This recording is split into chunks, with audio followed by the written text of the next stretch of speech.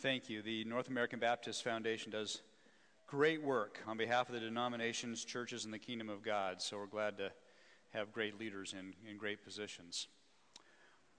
Let's see, a couple of things. Oh, there we go. Look at that.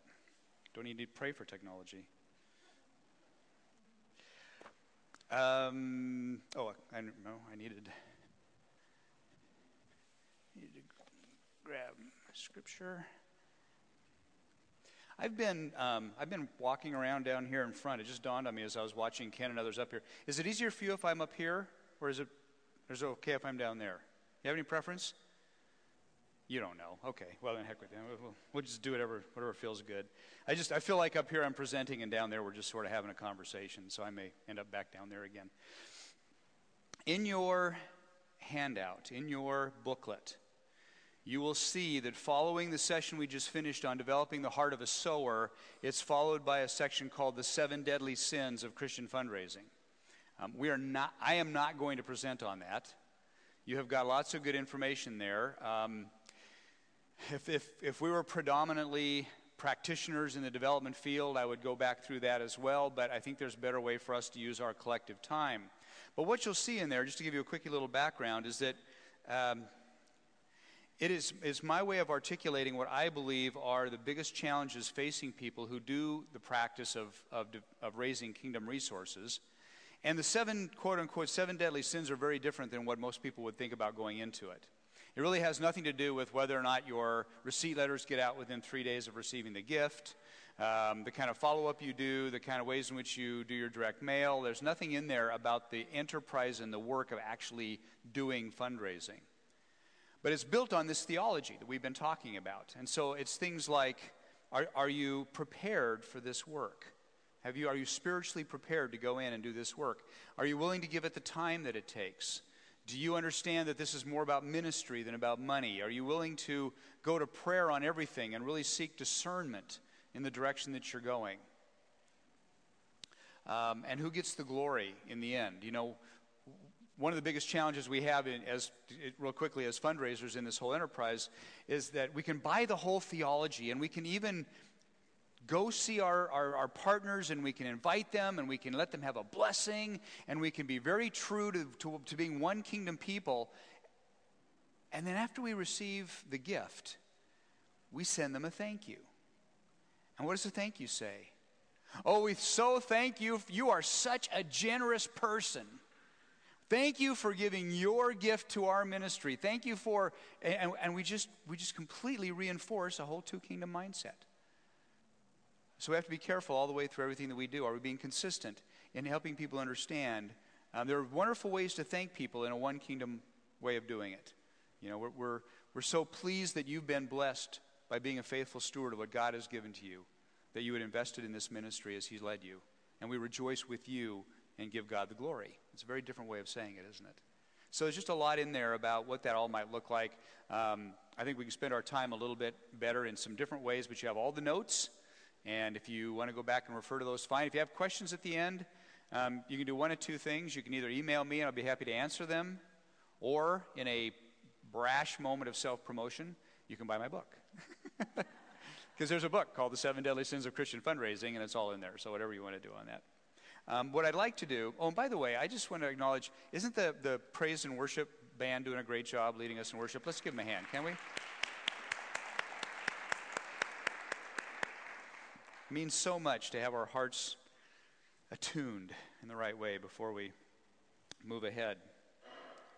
Okay, so we are going to go back now, and these last 3 sessions, we're going to pick up these 5 keys that we have left, 3 through 7. Never was very good at math. So we've done the first 2, and now we're going to talk about this 3rd key. And let me go back and reframe this structure for you so you remember what we're doing.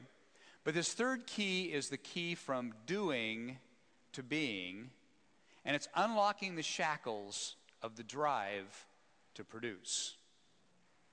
You interested? So here's the framework that we've been working with. We have the faithful steward in the middle, and we understand that being a faithful steward is comprised of these 4 relational areas: our relationship with God, with ourself, with our neighbor, and with creation.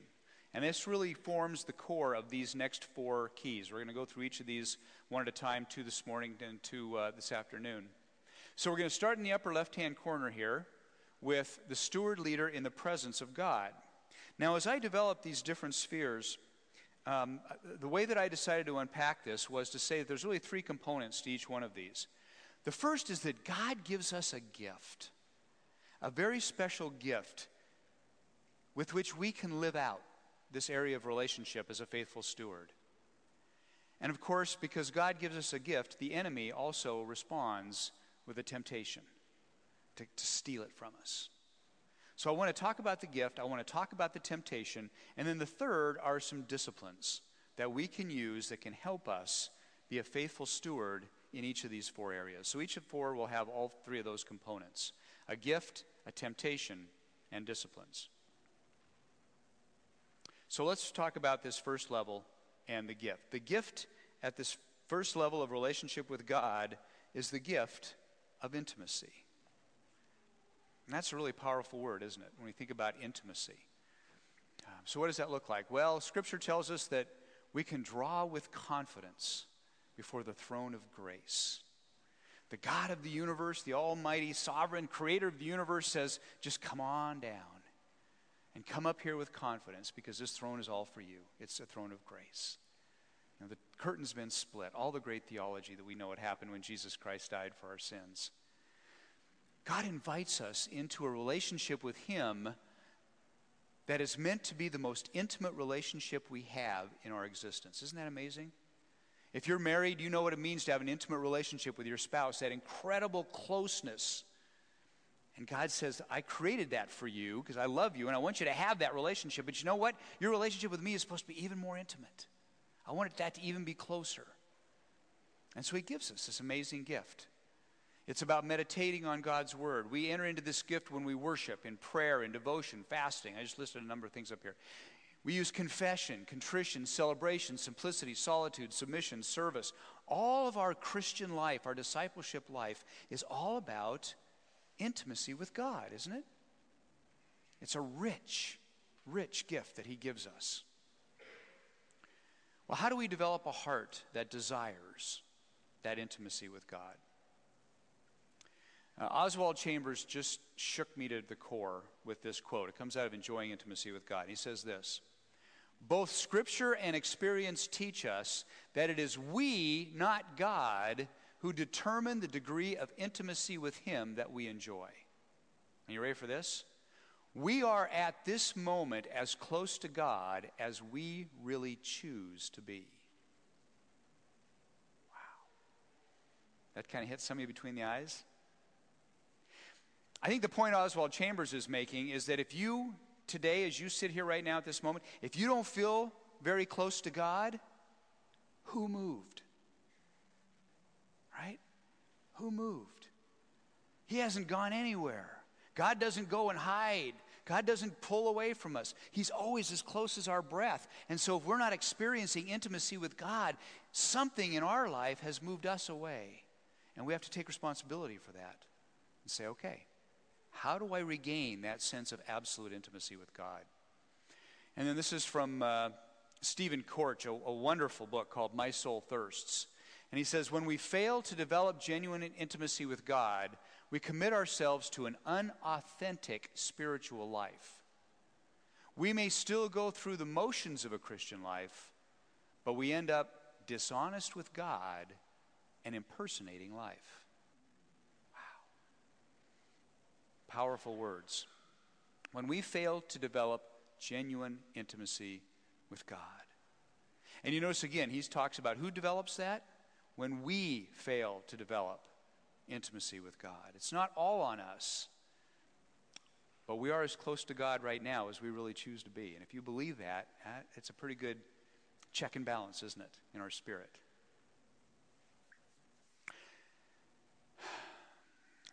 From the gift of intimacy, we get there through the power of surrender. And I found a fascinating book by this lady called Alicia Britt Choate. I think that's how you say her name.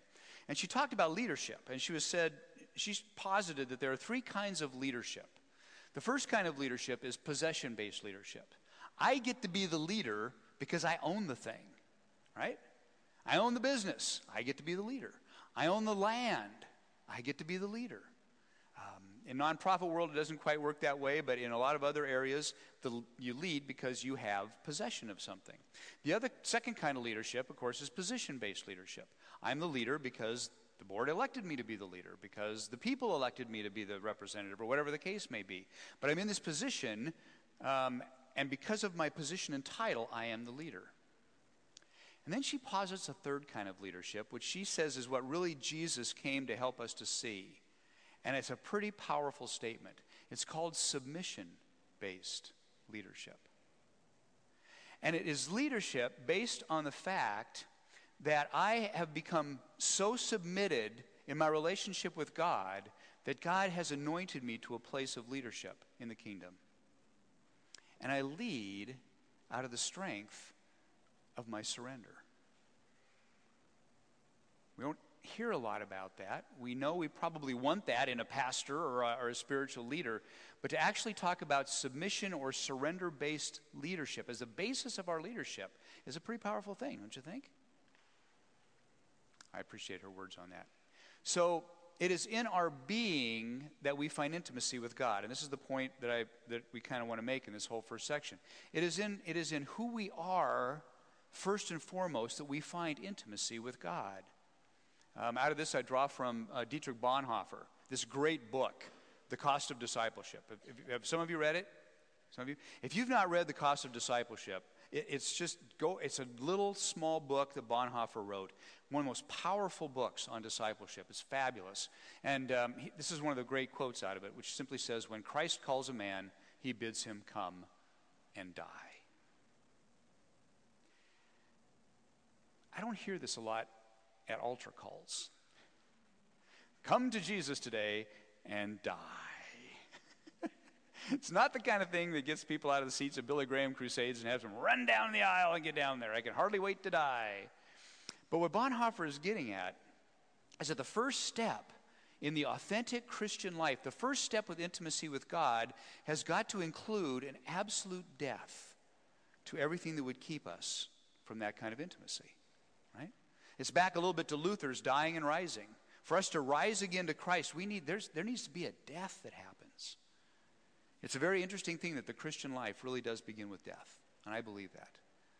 So, the question we ask of a Christian leader, if you really want to find out where a Christian leader is, I don't believe the question we should be asking is, are you leading effectively? I think the first question we should be asking every Christian leader is simply this: have you died? Have you died? Have you died to your need to own and control?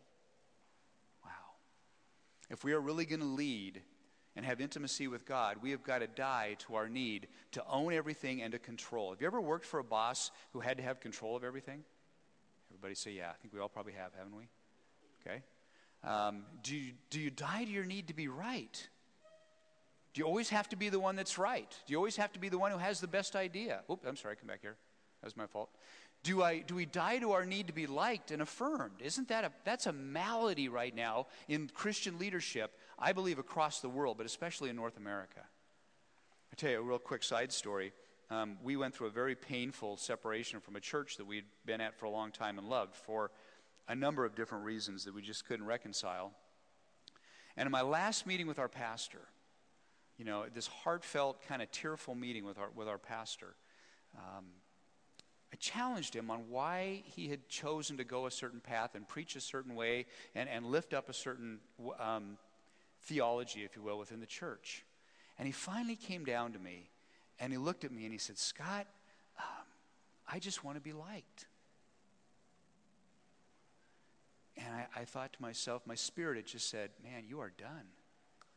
You're, as a minister of the gospel of Jesus Christ in this culture, the effectiveness of your witness, you're done."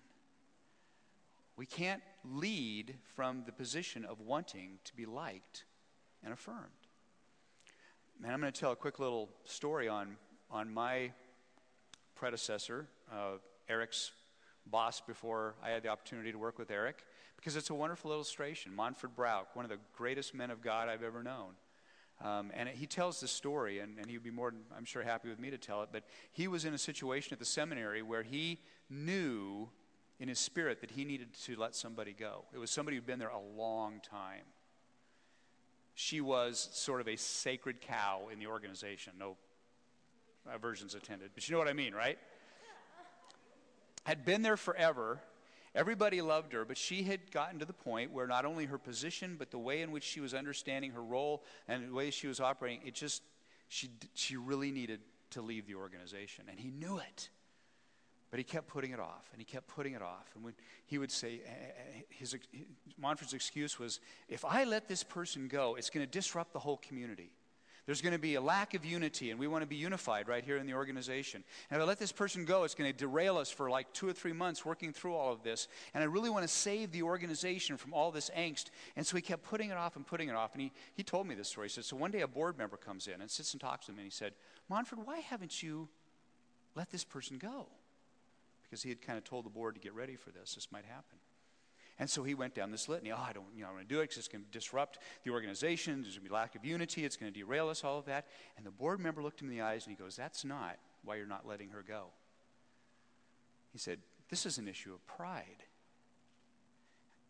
And Montford said, pride? What do you mean? And he goes, you don't want people not to like you. And Montford tells a story that he got in his car and drove home, and by the time he hit the second stoplight, he knew exactly what he needed to do. And he turned around and came back and called her into his office and let her go. He realized that his own personal desire to be liked in the organization was blocking him from doing what needed to be done on behalf of the organization. When we need to be liked, it's almost impossible for us to lead effectively, isn't it? We need to die to that. Have you died to our need to be needed? Have we died to our need to be measured by what we accomplish rather than by who we are? How do we measure our success in an organization as a leader? By what we get done or by the person that we are and the character that we have within the organization? There's a lot of things. This could be a very long list, couldn't it? But what are the things we need to die to in order that God might really be the one who lives in and through us? Intimacy with God. Okay, I'm going to tell you a story. That probably won't surprise you.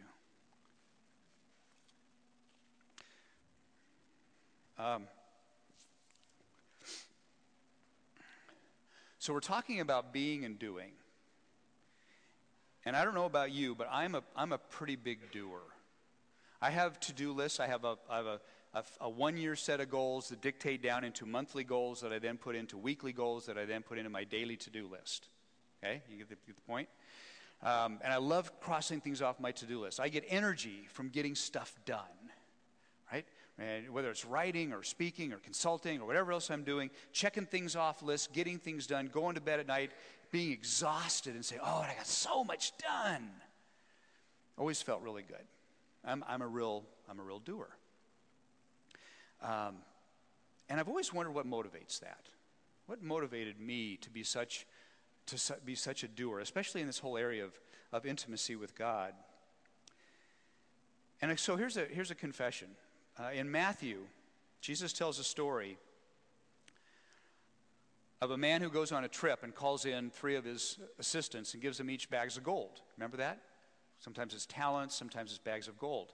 Gives 1 10, 1 5, 1 1, or 1 3 bags, 2 bags, 1 bag, whichever version you see in Luke or Matthew.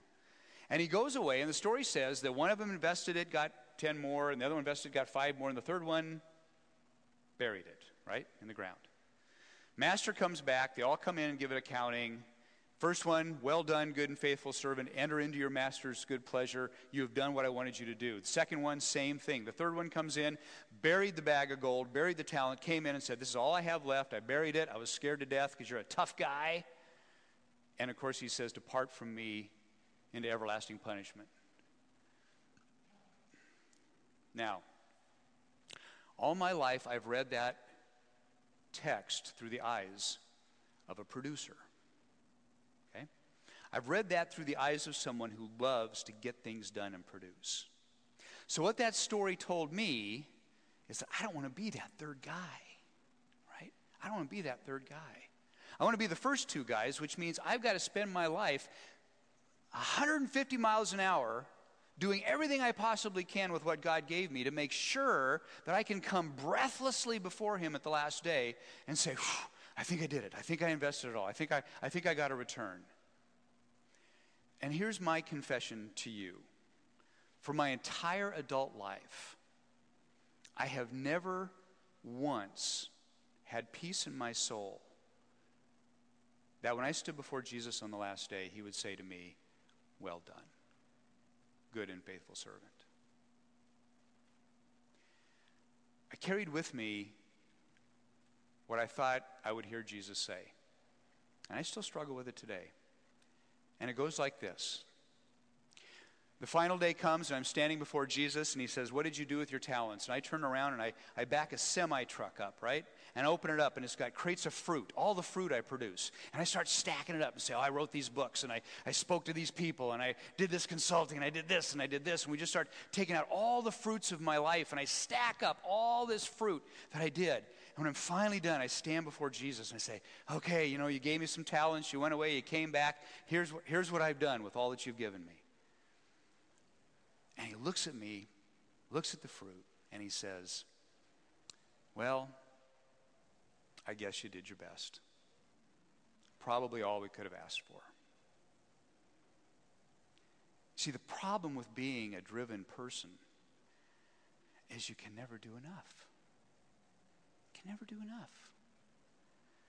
No matter what I accomplished, it never gave me the peace of heart that I could finally do enough that Jesus would say, oh, you did it. That's everything I wanted you to do. You're done. That's wonderful. It's great. Well done. Good and faithful servant. There was always more that I could have done or should do or needed to do. And so I lived with this angst in my spirit. What does it mean to have Jesus say to us, well done, good and faithful servant? And it was in that angst that I was reading through Scripture. And again, in my very heavy producer mindset, came across John chapter 15. And we all know John 15. I won't make you recite it out loud, but you all know John 15. I'm just going to read the first part of it. Now, put on your glasses as a producer and listen to these verses. I am the true vine, and my Father is the gardener. He cuts off every branch in me that bears no fruit, while every branch that does bear fruit, he prunes so it can be even more fruitful. You're already clean because of the words I have spoken to you. Remain in me as I also remain in you. No branch can bear fruit by itself. It must remain in the vine. Neither can you bear fruit unless you remain in me.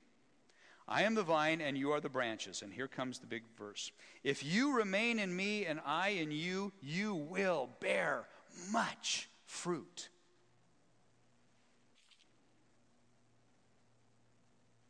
Apart from me, you can do nothing. If you don't remain in me, you're like a branch thrown away that withers. Such branches are picked up, thrown into the fire, and burned. If you remain in me and my words remain in you, ask whatever you wish, and it will be done to you. This is to my Father's glory, that you bear much fruit, showing yourselves to be my disciples. I thought I had hit the mother lode. This is it. This is a fruit producer's dream. Jesus is coming and saying, you want to produce more fruit? You want to stand before me on the last day and have all the fruit you need? Here's the formula. I said, hallelujah. But I didn't understand the recipe. You see, it doesn't make any sense. How does remaining in Jesus help me produce more? It's not like I had extra time on my hands to just hang around with Jesus. So where's the equation that says if you want to be more fruitful, if you want to be more productive, if you want to get more stuff done in your life, just spend more time in quiet community in the presence of Jesus? That doesn't make any sense. I mean, when am I going to do that? From like 2 to 4 a.m.? When do we do this? And so I was struggling with this. I thought, there's something in here I don't get. I want to produce more, but I can't do it if God is calling me to remain more in him. Those two things didn't equate to me. And so I'm struggling with this, and one day I'm driving to see a client in Helena, Montana, and I'm driving across Interstate 90 through through Idaho between 4th of July Pass and Lookout Pass. Beautiful, long, straight section, kind of up in the mountains. 75-mile-an-hour speed zone, which was really cool. And so I'm in my truck at 6 o'clock in the morning. I'm doing 78, 79. You know how we all do that, right? Got my cruise control on, beautiful sunrise. And I'm zooming down. I know the road so well that I'm not really paying any attention.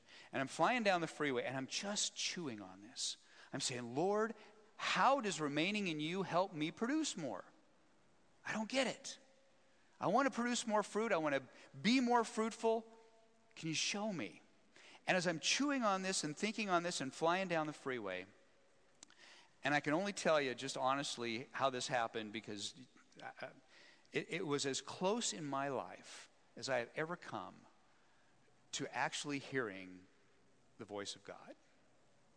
It was so clear in my mind, and it was nothing I would have expected to hear, that I can only believe that finally the Holy Spirit just shouted it in my ear.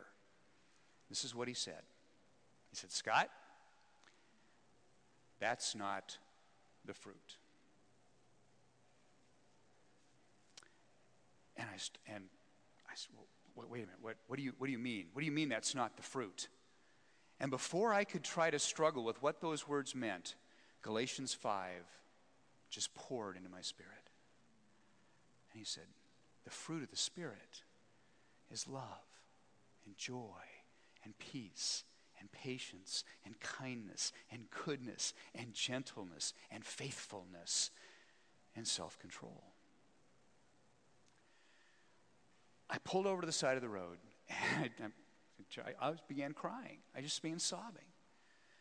And I said, do you mean to tell me my entire adult Christian life I have been in a frantic, all-out pursuit of the wrong fruit? And he said, yeah, pretty much. Got to my hotel room, opened up Scripture, and I went back to John 15. And you know what? There's not a word in here about producing fruit. Not a word. I read it that way. That's not what it says. The word that Jesus used in John 15 is bearing fruit. And there is a world of difference between producing and bearing. You see, in the end, if you go talk to an orchardist and you ask how much fruit does that branch produce, you know what they'll say to you? Not a thing. Branches don't produce fruit. What produces fruit? Sap produces fruit. Sun produces fruit. All a branch does is just hangs out there, right? And when the sap comes and flows through it, and it makes itself available to the sun, fruit comes out on all of its branches. But if you cut it off from the trunk, what happens? It dies. If branches produced fruit, we could cut them off and lay them around on the ground, and fruit would come out all over the place. But it doesn't. This whole thing is about bearing the fruit of the Spirit.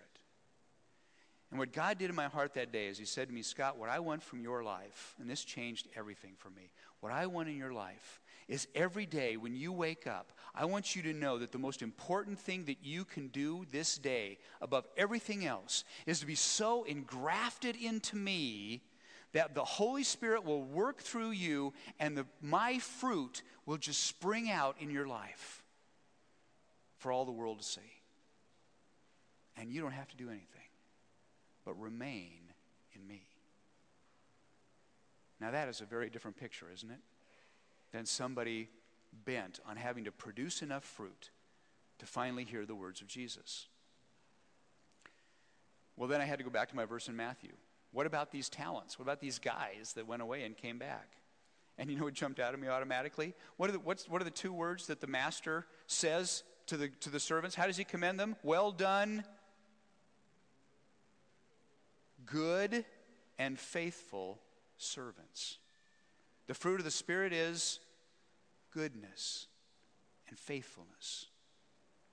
You see, I think what Jesus is saying in that verse in Matthew is that I want to so live in you that when I return, you're going to come back and I'm going to look at your life and I'm going to see how the Holy Spirit worked through you. And without you going out and working yourself to death, my Spirit is going to be made manifest in everything that you do. And you're going to touch people around you with love and joy and peace and patience and kindness and goodness and gentleness and faithfulness and self-control. And I, as a fruit producer, was set free. I was set free. I have a little more confidence that I'm going to hear the right words from Jesus at the end. But it's not going to have anything to do with what I did. But it's going to have everything to do with what he did through me. Amen? Intimacy with God. Being engrafted into the vine is the single most important thing we will do, I believe, in the entirety of our life on this earth. I really believe that. I think that's what Jesus wants passionately from you and me more than anything else in the world, is for us to remain in him and be engrafted. So, when it comes to leadership, that becomes a challenge. The temptation from this first gift, if the gift is intimacy, the temptation the enemy comes along with is stagnancy. Because frankly, the enemy wants us to do anything except be engrafted into Christ. Anything the enemy can do to keep us from having an intimate relationship with Christ, he's going to be about doing. Stagnancy is a symptom of our doing, not our lack of doing. We hear that? Stagnancy in our life with Christ is oftentimes a symptom of the fact that we're out doing and doing and doing and driven and producing and producing and producing. And all of a sudden we look around and we've accomplished a lot and our spirits are dried up. And my friends, I talk to Christian leaders all the time whose spirits are dried up because they have lost the opportunity to have intimacy with God. And when you ask them why, what's the number one reason they say? I don't have time. I don't have time. Look at my agenda. Look at my schedule. Look what the board is asking me to do. Look what my people are expecting me to do. I'm on the road all the time. I'm here all the time doing all this kind of stuff. And we say, well, why are you doing all of that? Well, we got to do the work of the kingdom. Well, the work of the kingdom is love and joy and peace and patience and kindness. It's the fruit of the Spirit. So the enemy has got us thinking about this drivenness producing kind of lifestyle to such an extent that our spirits dry up and we lose our sense of intimacy with God. The more we do, the more we can fail to be. And I love this one from Doug Webster's The Discipline of Surrender. Taking initiative is not the starting point for spiritual growth. Let me say that again. Taking initiative is not the starting point for spiritual growth. Instead of a quest for success, there needs to be a rest for the soul, from which life's meaning, purpose, and significance issue. Is there any greater picture of rest for the soul than the sleeping little boy? I just love that picture. Do you get what Douglas Webster's trying to say to us here? We've got to find ways in our lives, find time in our lives. It has to be a priority in our lives that our thirst for intimacy and quiet communion with God dominates everything else. It is the unquestionable component of our day with which nothing else will compete. Intimacy with God. Well, how do we do that? Well, just a couple disciplines here. We need to have this idea of a thirst for intimacy. I think as leaders, as Christians, we need to wake up every day, and the one thing that will satisfy our soul more than anything else is the time that we have intimate with God. Now, that might be a quiet time, but frankly, it needs to be throughout the day, doesn't it? I mean, that intimacy with God needs to be known in every part of the day. I was sharing with the guys yesterday a great story of a leader who said to me, you know, Scott, here's what my day looks like. I get up in the morning, and I have a devotional time, and I feel really close to God. And I go get in my car, and I put on Christian music, and we talk all the way to work. And by the time I get to work, I have such great intimacy with God. And then I get out of the car and close the door and leave him behind. And I go into my work, and I do all my work, and there's stress, and there's all this challenge and all this drivenness. And by the time I get done by the end of the day, I'm frazzled, and I'm burned out, and I'm frustrated. And I walk back out and get in my car, and I turn on my Christian music, and I start talking to God again. He said, how do you get God from the parking lot into my office? And I think that can be true for a lot of us. You know, we have our quiet time in the morning where we have we do our Bible study and our devotions, and we have this sense of intimacy with God. Then we say, okay, I'll see you tonight. We take off and we go to work. So it's cultivating an ability and a mindset to think and have that intimacy with God all day long. Wouldn't you love to have that? Just that sense that God is as close to you as your breath, every minute, every day, right there, and never lose it. The cool thing that He is. It's just we that have to have our eyes open and to see that. All right, one more story here, and then we'll get done with this first one. And so I want to ask this question, especially, well, it doesn't matter if you're a leader or not, no matter where you are in your journey, because we've talked about journey, I want to talk about this idea of a next deeper step. And yes, I apologize, that is my leg. So here's a quick little story. How am I doing? Good. Took my family on a vacation down to Belize. My daughter-in-law's parents run a Christian retreat center in Belize. By the way, if you ever want to go to a really cool place, it's in the center of the country. You've got beaches and you've got rainforest and you've got Mayan ruins and all kinds of great ministry going on there. So we decided to go down there and spend about a week or 10 days with them. And we went to the beach, and we're sitting on the beach, and I noticed this scene kind of taking place in front of me.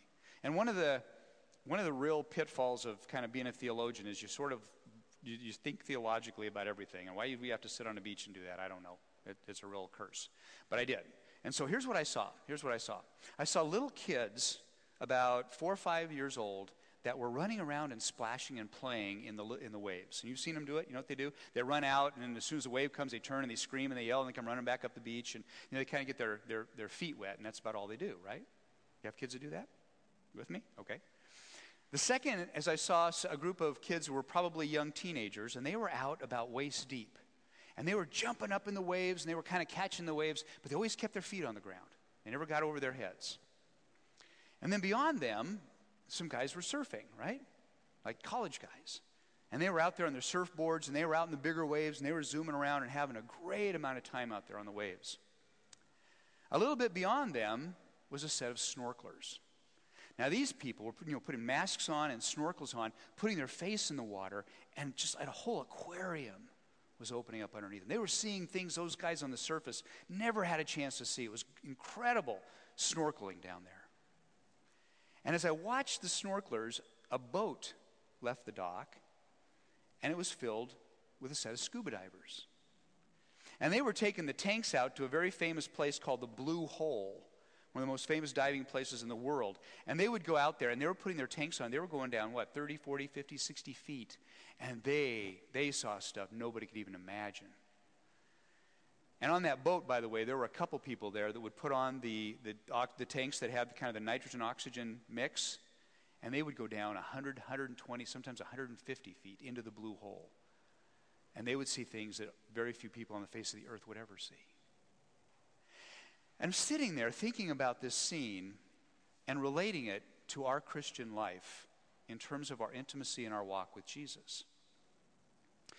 Because I pictured that no matter where we are right now in our life, Jesus is always standing out a little further and saying, come on out. You think you're enjoying where you are? I got more for you to see. You're liking splashing around in the waves? Oh, wait till you get out here on a surfboard. It's glorious out here. You ready to come? You love the surfing? I got a snorkel mask for you. I'm going to take you to places you can't and show you things you can't even imagine. And about the time we get really comfortable as a snorkeler, he goes, no, you're not done here. Come on out. I got deeper things to show you. I got more amazing things to reveal to you. But you see, every step requires us to give up control, to go where we're kind of scared to go, and to trust him. Isn't that right? Because it's always deeper. And there's waves and currents and sharks out there. And so it takes faith and trust to go where Jesus calls us to go. And if you are a leader in the kingdom of God and you are spiritually splashing around in the little waves around your ankles, you have some work to do. We can only help lead people into deeper water if we are always watching and listening and yielding to the call of God to go deeper with him. Do you believe that? Do you believe that each of you has a next step in your Christian life that's going to take you a little deeper, make you trust a little bit more, have a little bit more faith, give up a little bit more control, step out in an area that you're kind of scared to step out in? That's where you're supposed to be. Oh, and by the way, let me ask you a question. If Jesus calls you into deeper water where there's sharks and where it's a lot of currents and all the rest of the unknown out there, if he calls you out there, can you be guaranteed that it's always safe? No. He doesn't promise us a safe life, does he? Can you always expect that it's going to be an easy? No, it's not going to be easy. It's not meant to be easy, and it's not always meant to be safe. And the best way I can explain that is from that wonderful little episode in The Lion, the Witch, and the Wardrobe, where Lucy is talking to Mr. Beaver in the beaver den. And Mr. Beaver is talking to her about Aslan, the great lion. And as he describes Aslan as this huge, ferocious lion with his roar that can be heard across the kingdom, Lucy's legs begin to shake. And because he says, you're going to stand before Aslan. And she gets all panicky and she goes, well, is he safe? And you remember what Mr. Beaver says? He says, safe? Safe? No, he's not safe. But he is good. He's the king, you know. The one who calls you today to deeper waters is good. And he's the king. And we need to go to him. What for you is the next deeper step? And then I'm going to end with just this quick word on these trajectories. For those of us that are in leadership, my goal in this process was to suggest what this might look like for a leader. If we take into our leadership a passion for intimacy with God, how do we lead our people? What does that mean for the way in which I lead my team and everyone else? I'm actually going to just jump over these. They're in your notes because I just want to get to this last bit here. So here's a couple of trajectories that I would talk about. First of all, steward leaders are united with the people they serve in a journey of faith and discovery. One of the things I believe this does is it helps me as a leader look at everybody around me in my organization and realize God is calling them to their next deeper step. They're all struggling with their intimacy with God. How do I as a leader help them in that journey? Because we're on it together. I believe if more leaders in the kingdom of God would be passionate and concerned about the spiritual journeys of the people that serve their organizations, that we could help create a culture of that fellow journeying together and help everybody move closer to God and have deeper intimacy. How do we encourage others to be stewards of their relationship with God? The effectiveness of your ministry to your people will depend upon being passionate about their journey, being used by God in that journey, deeply desiring that they be set free, and being committed to help them take their next deeper step. I would love to see these as part of a job description of a leader, wouldn't you? Going to hire the next president of our university. We want a university president that's passionate about the journey of the people used by God, setting people free, and committed to help them take their next deeper step. I think that'd be a pretty cool part of a job description, that we would have a leader that would be passionate about this. And steward leaders cultivate culture. One of the things we know as a leader is it's our job to help cultivate and maintain the culture of our organization. And we do that by the way in which we help understand this idea of intimacy. So my question for you as a leader is, are you modeling a lifestyle that will help cultivate a culture of generosity? It's what we talked about in there yesterday. Are we as leaders modeling what it looks like to be generous? Are we modeling what it looks like to prioritize, and listen to this, to prioritize intimacy with God above everything else? And I'm going to talk about this here in a minute, but I think one of the most convicting things that I have seen for Christian leaders is we are modeling a lifestyle as a leader that does not demonstrate that intimacy with God is our highest priority. When we as leaders are running around and we're burned out and we're taking on more than we should and we're working on the weekends, and one of the things I challenge people is, if you as a Christian leader are sending emails to your people on Sunday, what are you modeling about the Sabbath, about a day of rest, about intimacy with God as your highest priority, about using the Sabbath as the first day of the week, and all the other things that are out there. How do we model to the people around us that we believe intimacy with God is the greatest priority we can have in our lives as leaders and as individuals? Are you open in sharing about your own journey, and are you modeling a life of the godly steward that's been set free? So it really does flow out of the leader for us to be able to do that. So there's a couple of trajectories. The bottom line in this third key, from being to doing, is our greatest work is to abide in Christ. It is the freedom to measure success in kingdom terms. Your greatest work is to abide in Christ. Everything flows from that. Okay? Deep breath. We're all still with it? Need to sit up straight, stretch your arms. Okay? We have one key that stands between us and lunch. So let's take a deep breath and let's see if we can't get through it. I promise you the next one's not as long as the first one. I'm so passionate about this idea of intimacy with God because it really does. Do you struggle with that? This sense of daily, consistent intimacy with God, is that a common challenge that we have together? So we're hitting something that we can relate to. All right, maybe it's a good challenge and a good opportunity for us to think about what that might look like. All right, then number 4. Yeah, okay. The fourth key is from distraction to focus. It's unlocking the shackles of a misplaced identity. So let's go back to our map again. We just talked about the one in the upper left-hand corner, the steward leader in the presence of God. Now we're going to talk about the steward leader in the mirror. This is the way in which we as leaders and as stewards can steward our relationship with ourself. And this might be the hardest one to get our hands around, but it is so critical. And so again, we have a gift, a temptation, and a discipline. The gift, I believe, that God gives to us in this second area of relationship is the gift of certainty. The gift of certainty. And here's what I mean by that. There are some things of which we can be certain, and going back to last night, because of God's self-revelation in Jesus Christ, we can be certain in who our God is in Jesus Christ, certain in who we are as image bearers of that God, certain of our vocation as citizens of the kingdom of God, and certain of our future as heirs of salvation.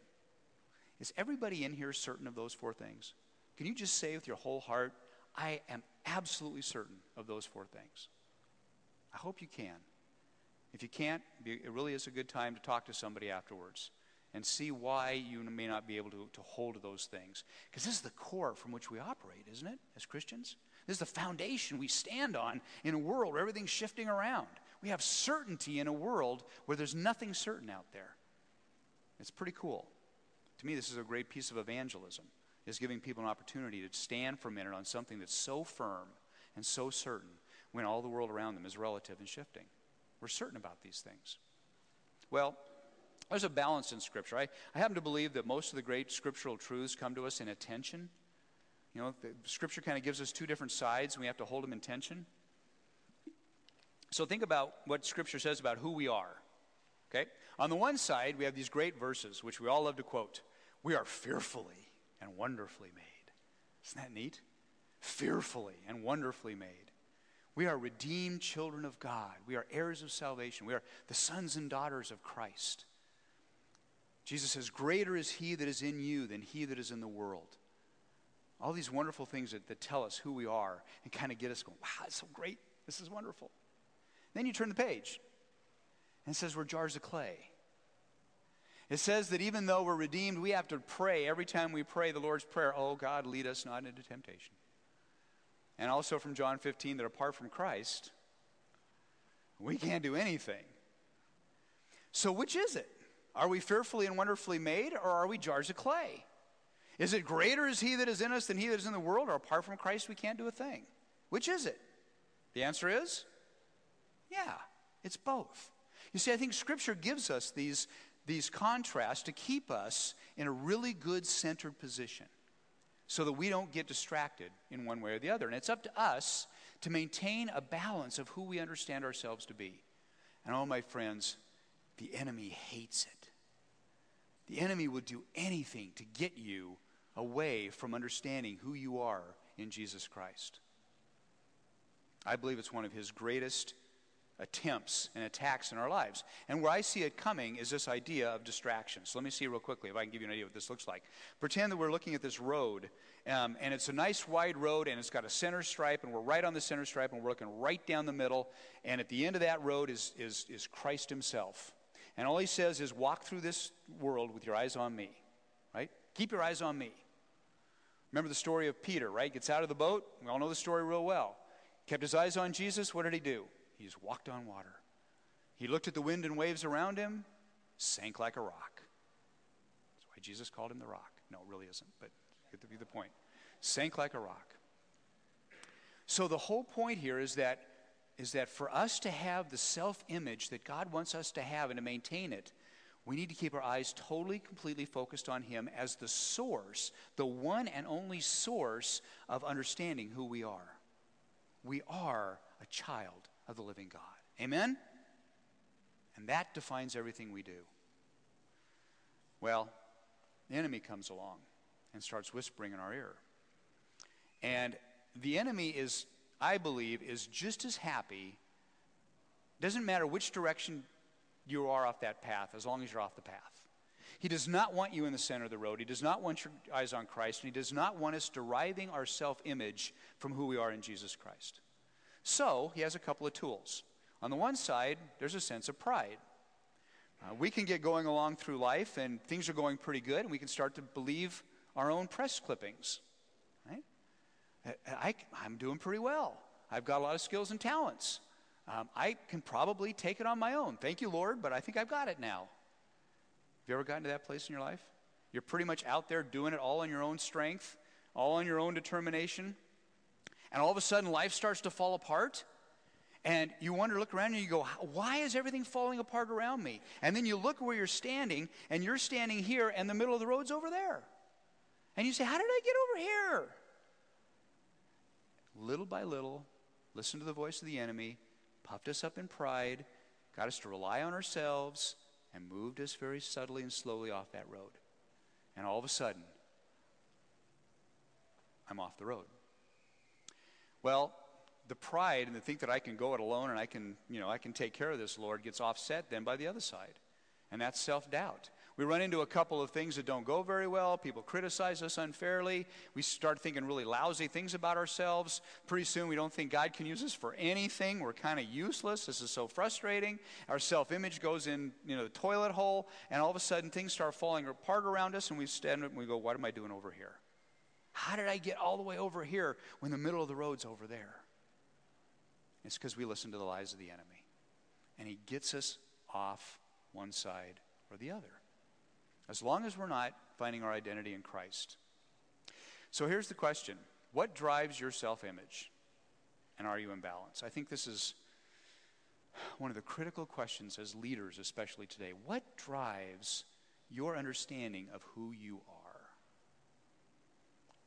Are you allowing it to be Jesus Christ only? Or are we listening to voices that are pulling us toward pride or pulling us toward self-doubt? What do you need in life? This is another way of putting this. Is your self-worth tied to your position? And I'm going to talk a little bit about the dangers of this. It's one of the biggest slippery slopes we have as children of the kingdom of God. When we decide that our identity is not just going to be tied in Jesus Christ, but it's going to be tied to my title, my position, my job, we're going down a very dangerous slope. But it's easy to do. And it's easier to do the higher you go up in leadership.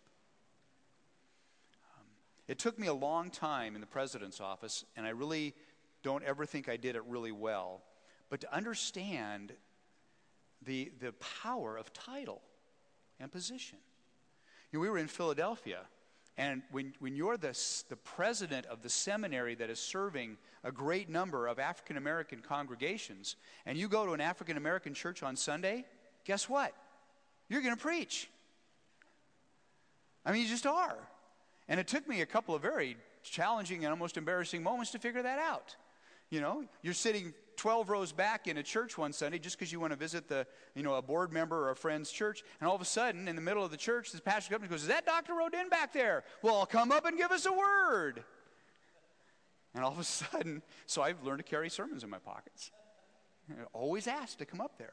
The power of position and title. Well, the challenge, of course, is that begins to become identified with who you are.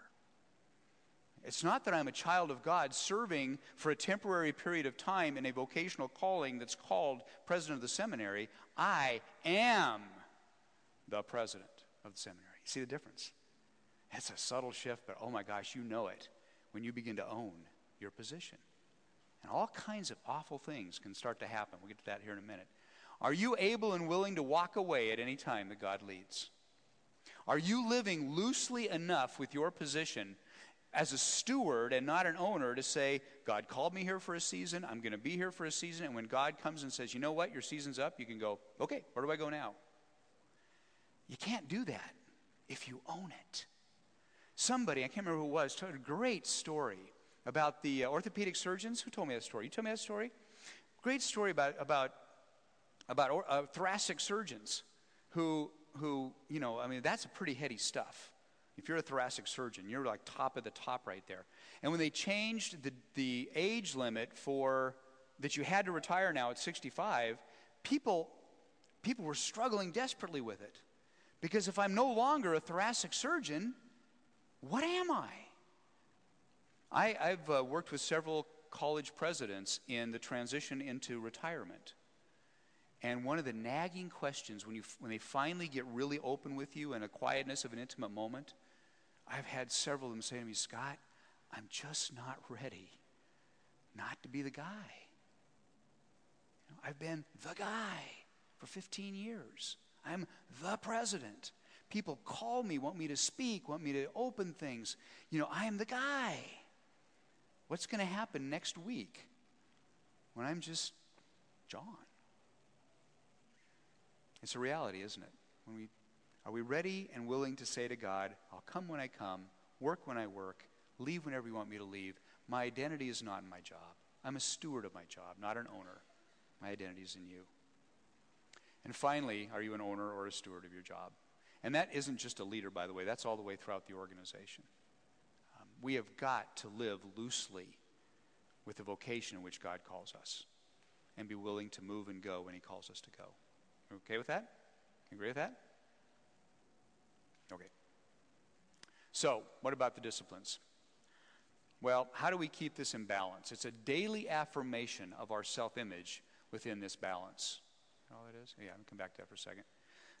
I'm a real believer in prayers. This is for my life. This is just the only way I can do this. Are prayers I say before my feet hit the ground.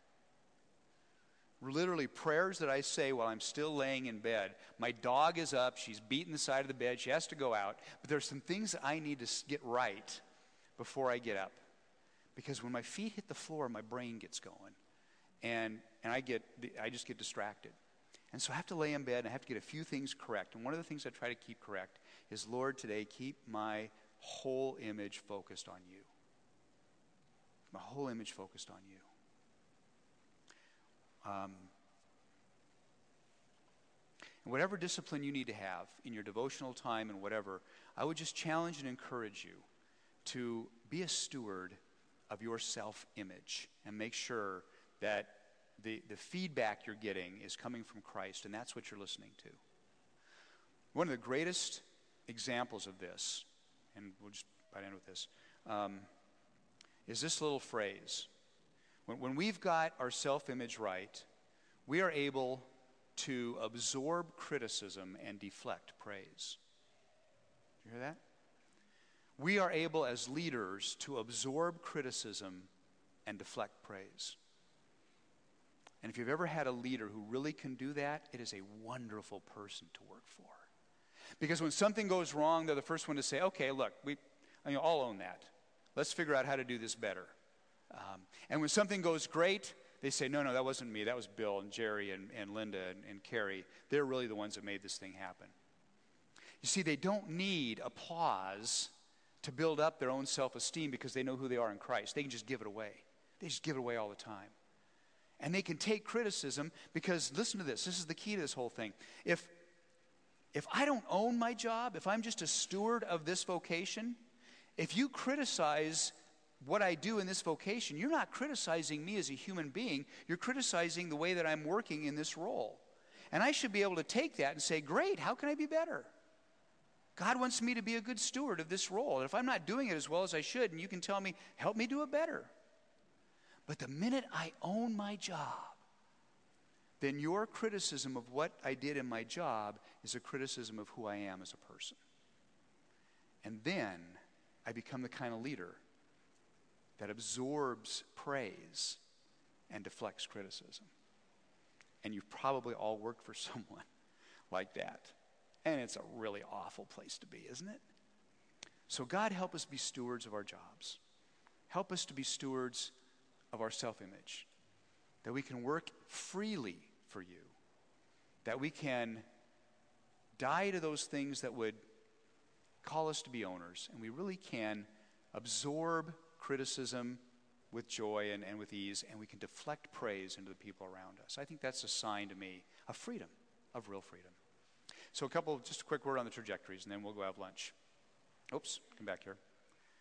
Steward leaders develop whole people. And it's a simple transfer of this thing of saying that if this is how I understand my relationship to my job, I want everybody I work with to feel the same way. I want every employee in my organization to be absolutely free in relationship to their job.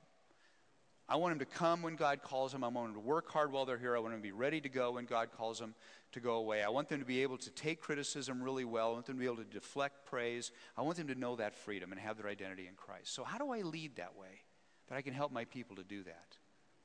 How do we lead others to be balanced and healthy in their own self-perceptions? That's really the key.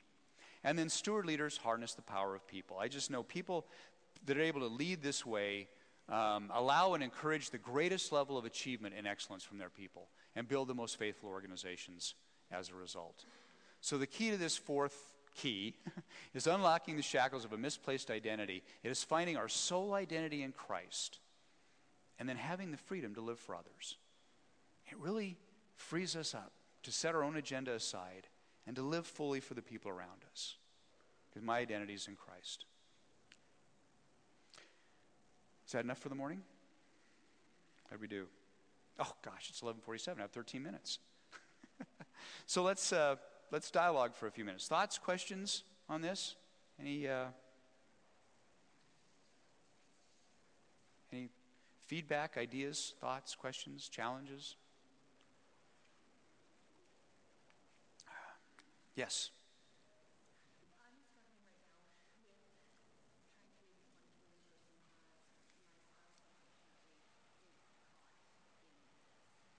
Okay. Thank you. Yeah, my spouse unfortunately is caught up in this whole idea of temptation of distraction. So where he basically is putting his job over us. Yeah. Sort of the thing where he goes to work and he comes home and there's nothing left for us. So he's irritable and he's not willing to, he helps, but it's like, ugh, you know what I mean?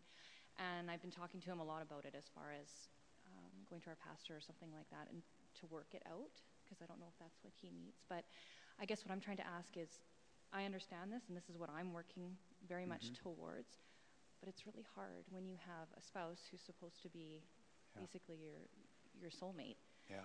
And I'm dealing with it every day. Yeah. And this pushback every single day. And it's just, I don't know, like, what would you say towards that? I don't know if there's any advice or Is he a believer? Hmm? Is he a believer? He is, very much so. Yeah. I mean, yeah. He helps in the children's ministry. And I know. Is it? you know?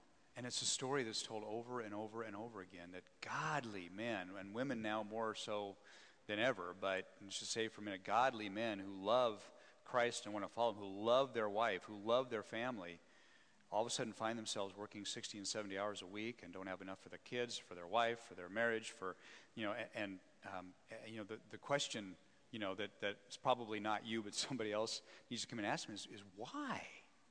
What is it that's driving you to believe you have to work this many hours? There's something that is so important to him in his life that he is prioritizing, even if he says he isn't, by his actions, by the way he's, this over this.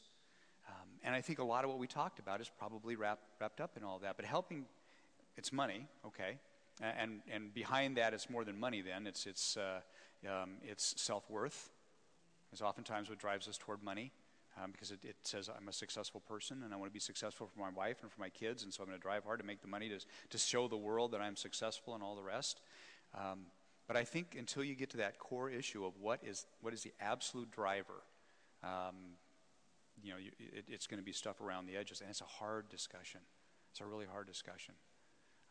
So many of us get caught up in it, but that's why I went back to the drivenness. What is it that drives us?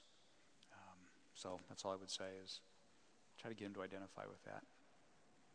Yeah. Yes. Yes. Confession time again. You're going to go home with a clean spirit. It's all good. It's just, I venture out trying to accomplish something and to be for God and that kind of thing. And the Holy Spirit always kind of just nudges me with that. John 15, he's like, Joe, apart from me, you can do nothing.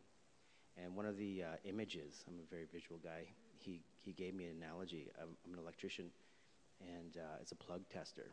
And, on its own, it's inert, it's dead, right? That's how he's called us to be. But you plug it in, and it comes alive. And it's like, apart from him, unless all of that is embedded.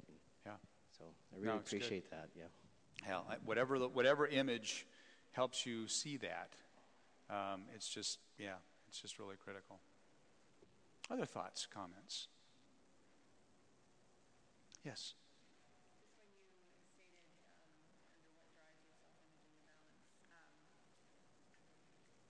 I hate microphones. Just your comment, are you able to walk, or are you able and willing to walk away at any time as God leads? And that's definitely a situation I'm in. And I'm the working parent in my family. And there's a fear that, okay, yes, I've had this, but it's scary if I walk away. How am I going to provide? Yeah. And I know right now I'm at the end of this season. Yeah. And that just really hit home to me is, are you willing and able to walk away? I just heard a story before we came on about a couple of people who just left their jobs and walked away and moved because God called them to move and don't know exactly where they're going. But you made the comment that you still need to provide. And of course, the response could be, not really. I mean, you do, but God is the provider. And if he calls and moves, he will give the provision to help you to get what you get to. But it's a deeper step, right? It's your deeper step into deeper water than you've gone before. Yeah. Good, thank you. Other thoughts, comments? Then we can certainly break early. But let me just end with one more quick thought here. It came to mind as people were talking. This idea of how much time we spend at work, I think we need to continue to challenge this significantly in our culture. And here's the way that I've been trying to frame it, both for my own life and for the leaders that I work with. If we believe that God calls us into certain vocations, into certain work with certain organizations at certain times, is that right? Most of you believe you're where you are doing what you're doing because you're responding to God. God called you to this whole thing, right? We also believe that God wants us to live a balanced life. That it is God's intent and will that we have time and space in our life for Sabbath, for devotion, for family, for recreation, for church, for fellowship with others, and for work. All those things that make a life rich. And there's balance in there. There's enough time to do all those things, plus keep ourselves healthy, get the sleep we need to get, right? God created 24 hours. That wasn't by accident.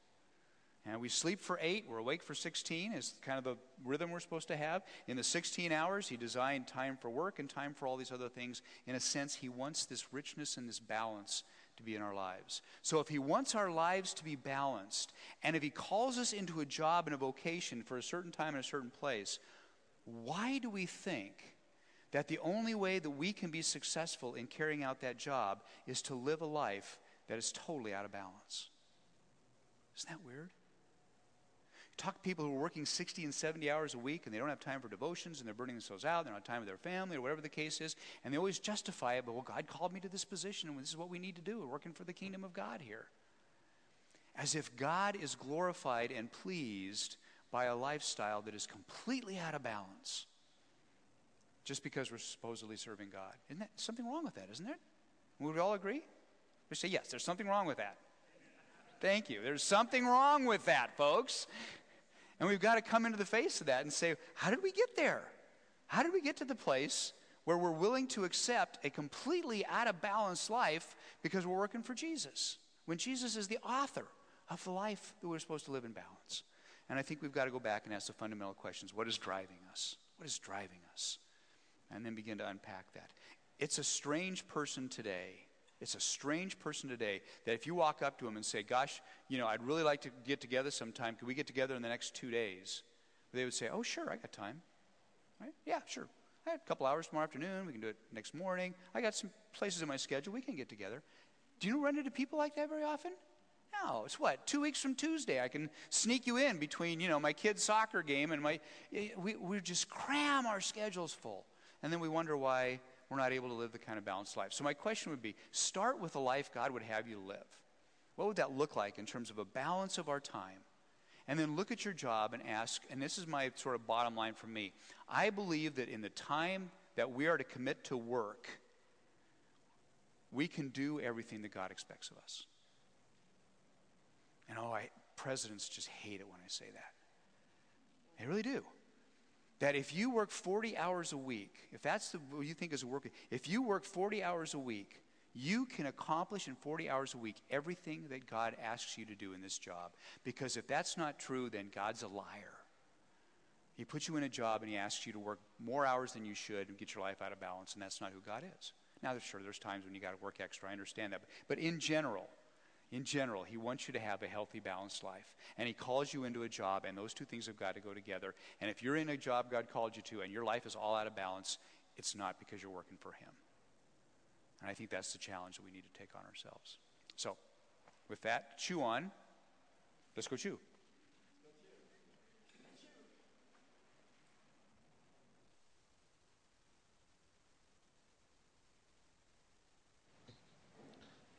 Sometimes I'm up and soaring as Scott speaks, and sometimes I'm heavy, like, what I have not learned through the years.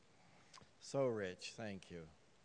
It is lunchtime, time to enjoy some great food, and we have some wonderful people back there who are amazing servants. I wonder if, Brian, maybe you just have them step out of those kitchen doors. And their names are Bob and Val Teskey, Juanita Jevons, Diane Kosowin, and Sid and Faith Page. I at least know some of them that have been back there working, and I just think we ought to say,